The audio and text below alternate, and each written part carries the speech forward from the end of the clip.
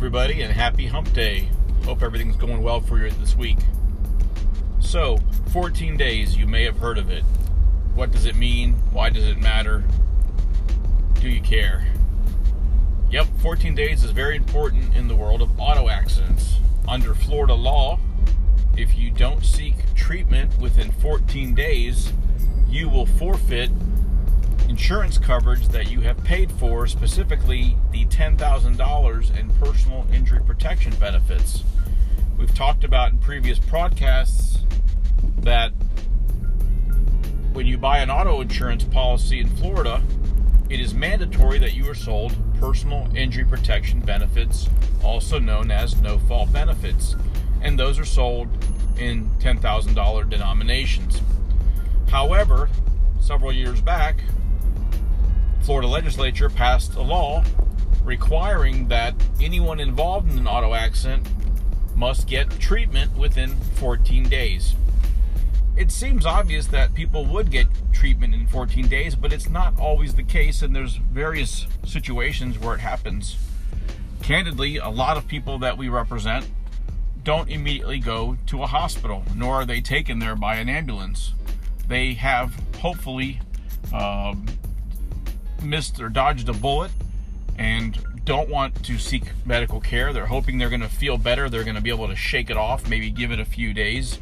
And a few days can certainly domino into a week or 2 weeks before anybody knows it, especially if you're trying to get your vehicle repaired, you're missing work, you're trying to juggle all the things that you normally do, and unfortunately now you've been hampered by all of the effects that come with an auto accident. So putting yourself first sometimes isn't always the scenario for some people, and this is really a problem.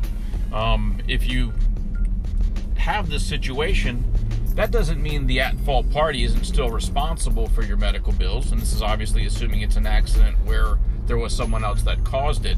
You would still get PIP benefits if you were at fault, and that's something that should be clear if it wasn't. So PIP applies whether you caused the accident or not, and you have to get treatment within 14 days or not. So as I was saying, if someone else is responsible, any claims that you have for medical bills, lost income, personal injury, and whatnot will be your claims submitted against their policy under the bodily injury coverage.